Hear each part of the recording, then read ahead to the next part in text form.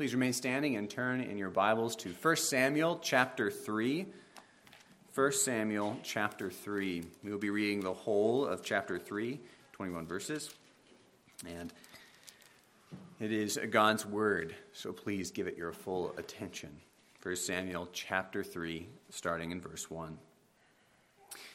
Now the boy Samuel was ministering to the Lord in the presence of Eli, and the word of the Lord was rare in those days. There was no frequent vision. At that time Eli, whose eyesight had begun to grow dim so that he could not see, was lying down in his own place. The lamp of God had not yet gone out, and Samuel was lying down in the temple of the Lord, where the ark of God was. Then the Lord called Samuel, and he said, "Here I am," and ran to Eli and said, "Here I am, for you called me." But he said, "I did not call you. Lie down again." So he went and lay down. And the Lord again called Samuel. And Samuel arose and went to Eli and said, "Here I am, for you called me." But he said, "I did not call you, my son. Lie down again." Now Samuel did not yet know the Lord, and the word of the Lord had not yet been revealed to him. And the Lord called Samuel again, the third time. And he arose and went to Eli and said, "Here I am, for you called me." Then Eli perceived that the Lord was calling the boy. Therefore Eli said to Samuel, "Go, lie down, and if he calls you, you shall say, 'Speak, Lord, for your servant hears.'" So Samuel went and lay down in his place. And the Lord came and stood, calling as at other times, "Samuel, Samuel." And Samuel said, "Speak, for your servant hears." Then the Lord said to Samuel, "Behold, I am about to do a thing in Israel at which the two ears of everyone who hears it will tingle. On that day I will fulfill against Eli all that I have spoken concerning his house from beginning to end. And I declare to him that I am about to punish his house forever for the iniquity that he knew, because his sons were blaspheming God, and he did not restrain them.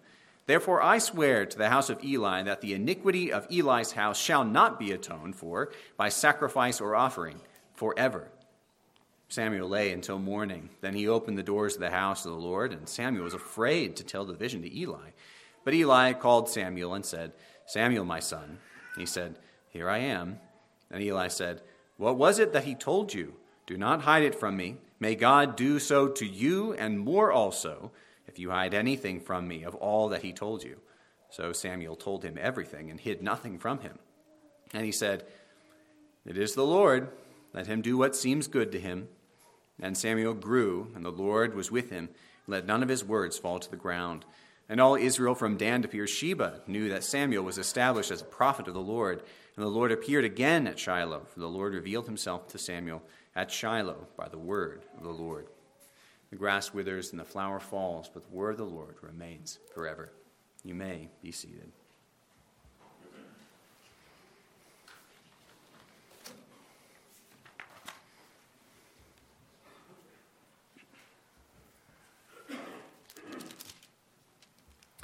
Canon, coming from the Greek word kanon, means rule, ruler, or standard, and is a word which signifies an objective measure. Paul actually uses this word in Galatians 6:16, saying of the whole book of Galatians, "For all who walk by this rule, kanon, peace and mercy be upon them and upon the Israel of God." Since the early church, it was a word used to speak about the books of the Bible. And now it's become a more commonly used word, even outside of the church. Some of the first to commonly use the word outside of the church were, if I have my pop history right, Star Wars fans, believe it or not. These fans seem to talk almost endlessly about canon. They ask these types of questions. Are these new movies canonical? Because they're big-budget films by Lucasfilm. Or would George Lucas have to have a part in these to actually make them canonical? Would it merely have to be in the spirit of the original movies to make it canonical, and so on and so on? Today, the idea of canon has come into even greater style. Some things are even now declared canon events, as a form of a joke about how necessary and unchangeable these events are. In a recent movie, this was a central point of a storyline. The canon event, that is, an unchangeable, predetermined, an unable to be resisted event, one that you ought to just sit back passively and receive. To me, this is fascinating to come into regular people, these types of questions. Regular people are now thinking about the things that Calvinists have had to wrestle with for a very long time. People are beginning to ask the questions those who became Calvinists had to ask from the very beginning. Are canon events, so to speak, real? That is, can our lives really be changed? Do our actions actually matter? Are we completely in charge of our life? Or are our actions completely meaningless? Questions such as these ought to have filled the mind of Eli. And his wrong answers to these questions cost him his life and his son's life. His two sons' lives. And as we enter into our text, it is no wonder that he has been so fatalistic in his life, as we've seen also until now in 1 Samuel. He doesn't know the Lord, as 1 Samuel 2 has said, and he's ruled by his own reason, not revelation. For revelation at this time in Israel had fallen on hard times. Samuel is first called by God to remedy this situation. God begins to speak again to Israel in earnest, starting in verse 1. As we go to a first section, which is verses 1 through 9, which details the decline of an old man and the increase of a humble boy. So we see this immediately as we enter into our story, that revelation has continued, or rather must be continued by a different manner than it was. 1 Samuel 3:1. And the boy Samuel was ministering before the Lord in the presence of Eli, and a word of the Lord was rare in those days. There was not a widespread revelation. Revelation was not widespread in that time, so it was very rare and precious. God had not spoken through Eli all of his days, in fact. And although the people had Genesis, Exodus, Leviticus, Numbers, and Deuteronomy, that is the Pentateuch, Eli's sons were obviously not teaching it. They were not teaching the law to the people. For all this, God still brought the occasional vision and prophecies, just like that already happened, as we saw in 1 Samuel 2, when a man of God came to Eli and told him judgment against him. But God spoke rarely, and when he did, it was through these random assortment of men of God, and not constantly and consistently through the office of the prophet in the tabernacle. With Samuel's calling here in 1 Samuel 3, the office of the prophet was being restored in Israel. As the blind Eli and young Samuel lie down to sleep near the tabernacle, God speaks in the dead of night to them. This lamp of God in verse 3 tells us this, that it was the dead of night, as it was lit every day after the evening sacrifice and extinguished before the morning sacrifice. So when there was not light, as Exodus 30, 7 through 8. When there was not light, this was the only light in the tabernacle. This was the lamp of God. Well, in the night, God calls to Samuel, and Samuel replies, "Here I am." And he literally runs, in verse 5, to Eli, saying again, "Here I am," adding his reasons for "you called me." These words, "here I am," are very significant in Scripture. It is the same word used for two other significant callings. Isaiah says, "Here I am," to the Lord's call in Isaiah 6. And Ananias says, "Here I am," to the Lord when he was called to evangelize Paul in Acts 9. These are the words of a willing servant, ready to do as his superior bids him to do. What's amazing in this case is not only Samuel's obedience, but how the voice of the Lord was so audible that Samuel mistook it for Eli's voice. In Isaiah's case and in Ananias' case, they both immediately knew that it was the Lord calling to them. This mistake in Samuel with God's voice was done by God with a purpose, as we'll find. It was no fault of Samuel's. But see how immediate Samuel's obedience was, even to what he thought was Eli's voice. See how he immediately obeys, gets up and goes to Eli in the dead of night, and doesn't protest when Eli says, "But I didn't call you." He doesn't protest and say, "But you did call me, Eli," every time that this happens. So knowing Samuel, it's not because he's weary of obedience that he doesn't run the second time back to Eli. a little more warily perhaps this time, but all the same, with the same words. Here I am, for you called me. What does he again do? Or why does he again go to Eli instead of speaking to God himself? Verse 7 actually explains why this is happening. This was before Samuel knew the Lord, verse 7, and before he revealed to Samuel the word of the Lord. This comment in verse 7 is not a critique of Samuel and his call. Unlike Eli, who literally was ignorant of the Lord and his ways, in 1 Samuel 2, it's a comment that explains his mistakes through the understandable notion that Samuel was not accustomed to the Lord's voice yet, because God had not spoken in the tabernacle for some time. Regardless, Samuel goes to Eli a third time, undaunted after God calls him, in verse 8 with the same words, here I am, for you called to me. Only this third time, finally, Eli realizes that the Lord was calling the boy and gives him instructions. It seems that Eli is not growing dim in his eyesight alone. He is growing dim even in his spiritual discernment. But he gives the boy good instructions, saying, speak, Lord, for your servant hears, next time the voice comes. Which Samuel obeys and receives a revelation so horrible he almost cannot speak it to Eli. As we finish Samuel's calling, why did God call Samuel like this?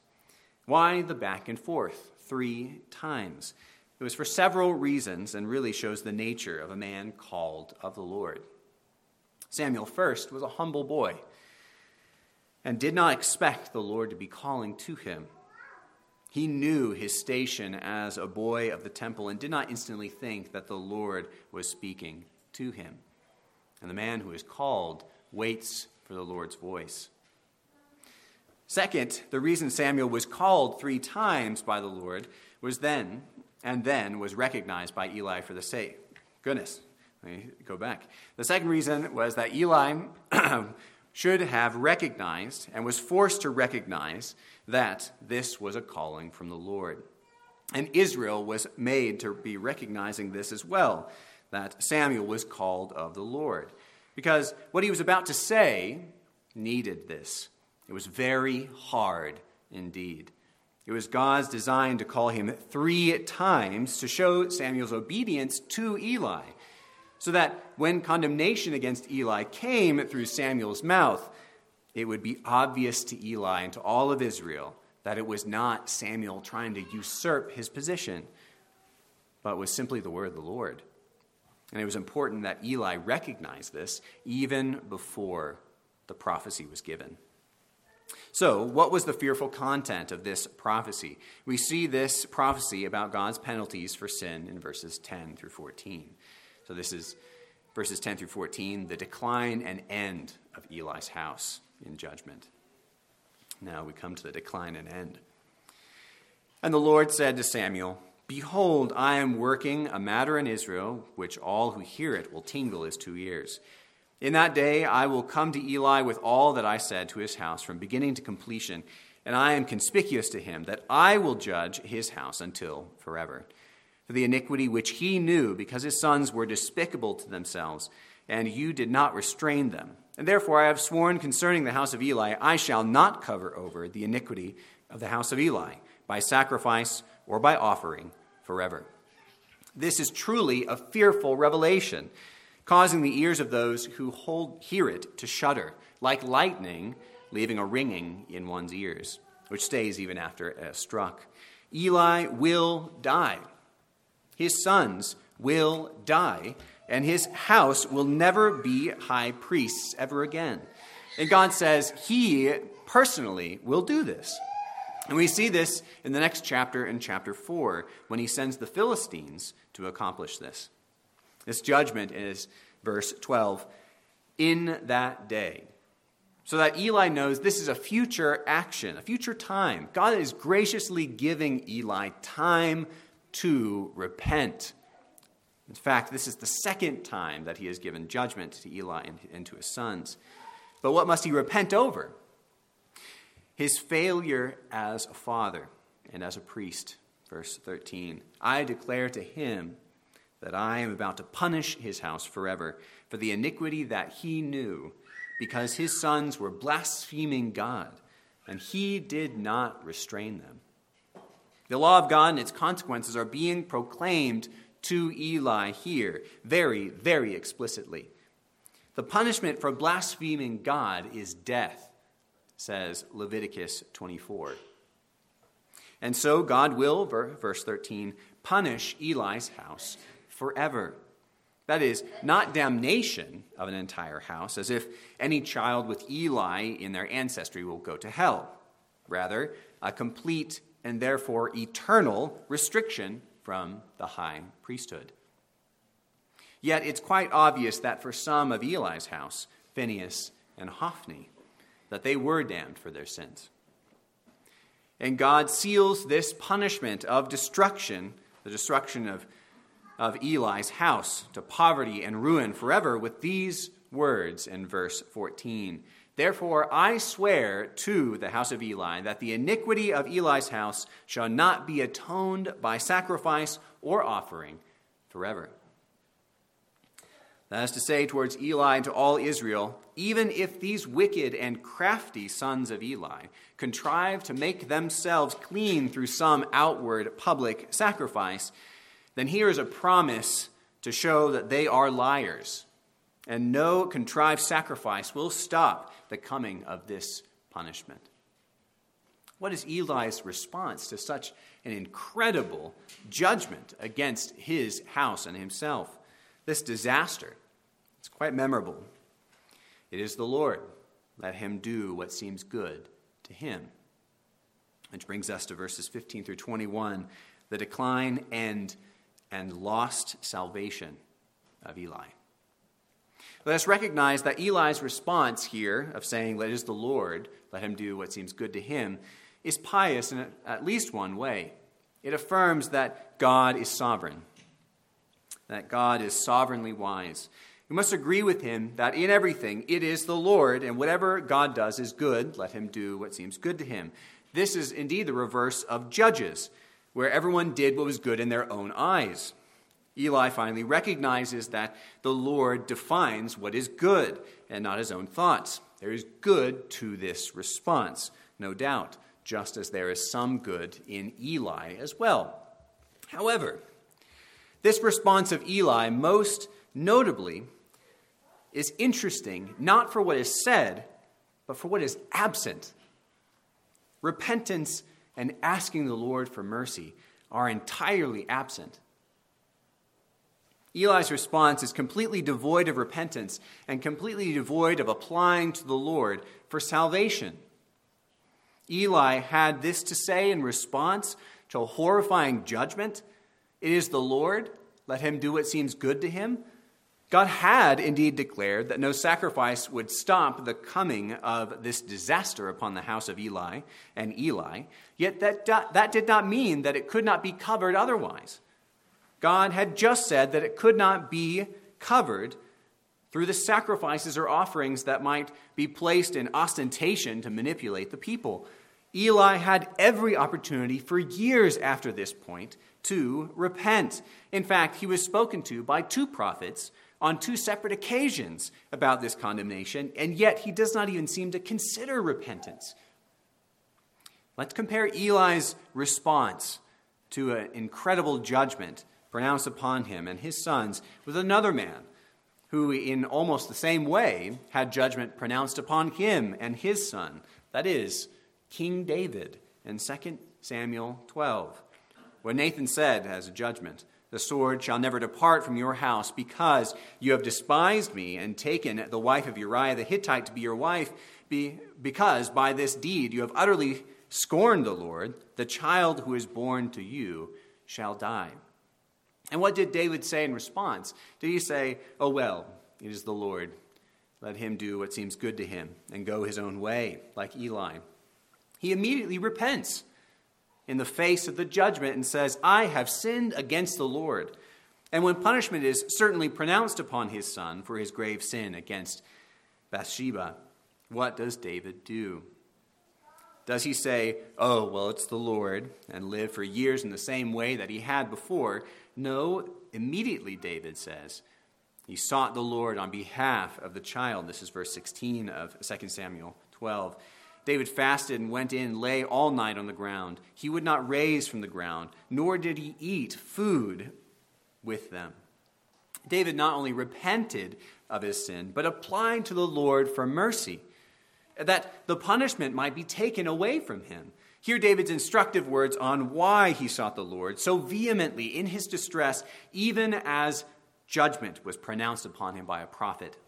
David said, "Who knows whether the Lord will be gracious to me, and to the child may live?" These are the very opposite of Eli's words, in that David's mind, "it is the Lord" means, "it is the Lord, slow to anger and abounding in steadfast love and relenting from disaster." David knew the Lord, the gracious Lord, and so he applied to God for mercy and repented. Repent and apply, brothers and sisters. But Eli says, let him do what seems best to him, as a way of dismissing his own repentance and despairing that God is merciful at all. David said, "Who knows whether the Lord will be gracious and the child may live?" Which one ought we to be like? Which one really understands the Lord? And which one understands the sacrifice of Christ? We must understand that repentance, however, does not purchase us our salvation. It would not have purchased even Eli's salvation. No, even in the Old Testament, it was impossible for the blood of bulls and goats to take away sins. And it is impossible for repentance to take away sins, our repentance, or even the punishment of sins.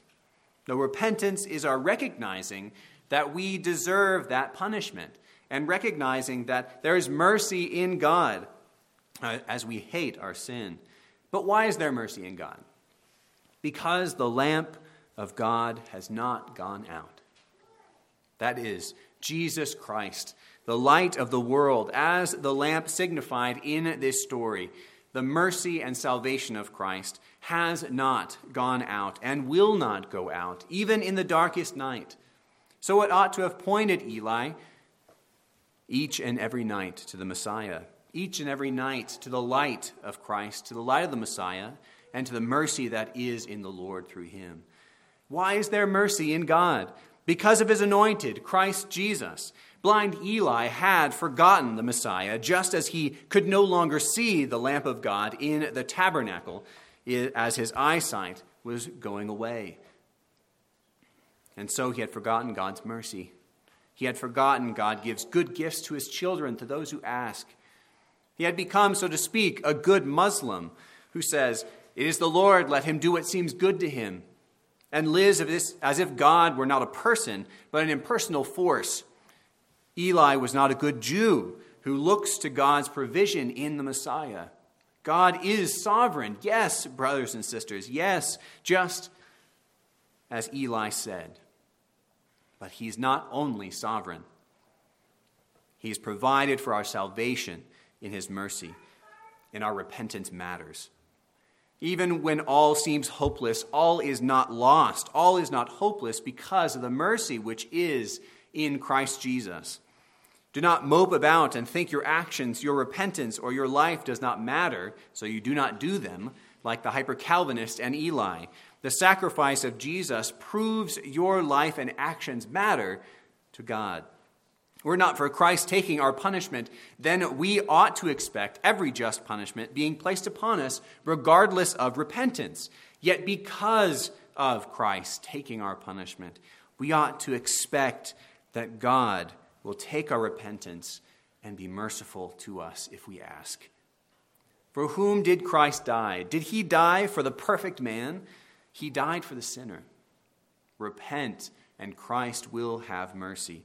For even before you were able to repent, brothers and sisters, Christ died on the cross for your salvation. Such was God's love for sinners. And even before you were able to repent, if you are a Christian, then the Holy Spirit of Christ was sent into your hearts to cause you to be able to repent and believe. If someone loves his sin so much as to refuse to repent of it, then that person has reason to doubt of his own salvation. Beware that you come to a place where you cannot repent like Eli. For the person who loves his sin is at enmity with God. And as Hodge says, he that repents believes. He that does not repent does not believe. He that does not believe is not justified. So, brothers and sisters, do not think like Eli that because everything is predestined, that our actions and our repentance do not matter. No, on the contrary, your actions matter, just as Eli should have repented.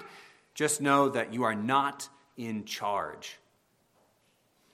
Although repentance is a gift from Christ Jesus, your repentance is necessary. It's a necessary fruit of the Spirit that he gives us, a result of God's work. But that God does not repent and have faith for you, brothers and sisters. God does not have faith and repentance for you. Our repentance and faith are our activity by God's grace. We ought not be passive like Eli in repentance and faith. Repent, ask, apply for mercy, and look to Christ for salvation, and he will surely answer in his abounding loving kindness, because Christ did not die simply to take away the punishment of sin, but to raise us to newness of life and communion with God, as the ark of God symbolizes. We see this happening in Israel. Those who would not repent are blind and dying, and those who would follow after the Lord in faith are rising in Samuel. Christ died not that we can simply be saved from sin and live a life as if it mattered not to repent, but that we would be saved unto newness of life, unto repentance. It is repentance unto life, brothers and sisters. Your actions matter. Repent in Christ, and the Lord will hear you and be gracious. Repent by turning from your sin and turning to Christ, the only one who can save from sin. Even if you're nearly blind like Eli, there is hope in the darkness. Even in the darkest night, the light of Christ always shines to forgive. Let us go to him in prayer. Our Lord Christ, we thank you that you shine to the nations hope and forgiveness from sin. We ask, Lord, that you would give all of us repentance. Lord, that our hatred of sin and love of you would not result in merely an admission that you are sovereign, which even the demons believe, but that we would trust in you, that we would give over our own souls to your trust, that you would give us greater and greater faith. Lord, that we would repent of the evils of which we have done, knowing that there is great forgiveness in Christ. And not only turn from them, but turn to Christ to greater and greater communion with you, our triune God. We thank you that you have done this in Israel, and that you are doing this in the Israel of God, in the church here on earth now. We thank you, Lord, that as we are united to the true Israel, Christ Jesus, that you are sanctifying us and bringing us to that great day of redemption. Lord, work in us those works which you have been planted in us to do. Give us the energy which comes only from you. And Lord, we pray that you might be glorified in our doing. We ask all this, O Lord, in the name of your Son, Jesus Christ. Amen.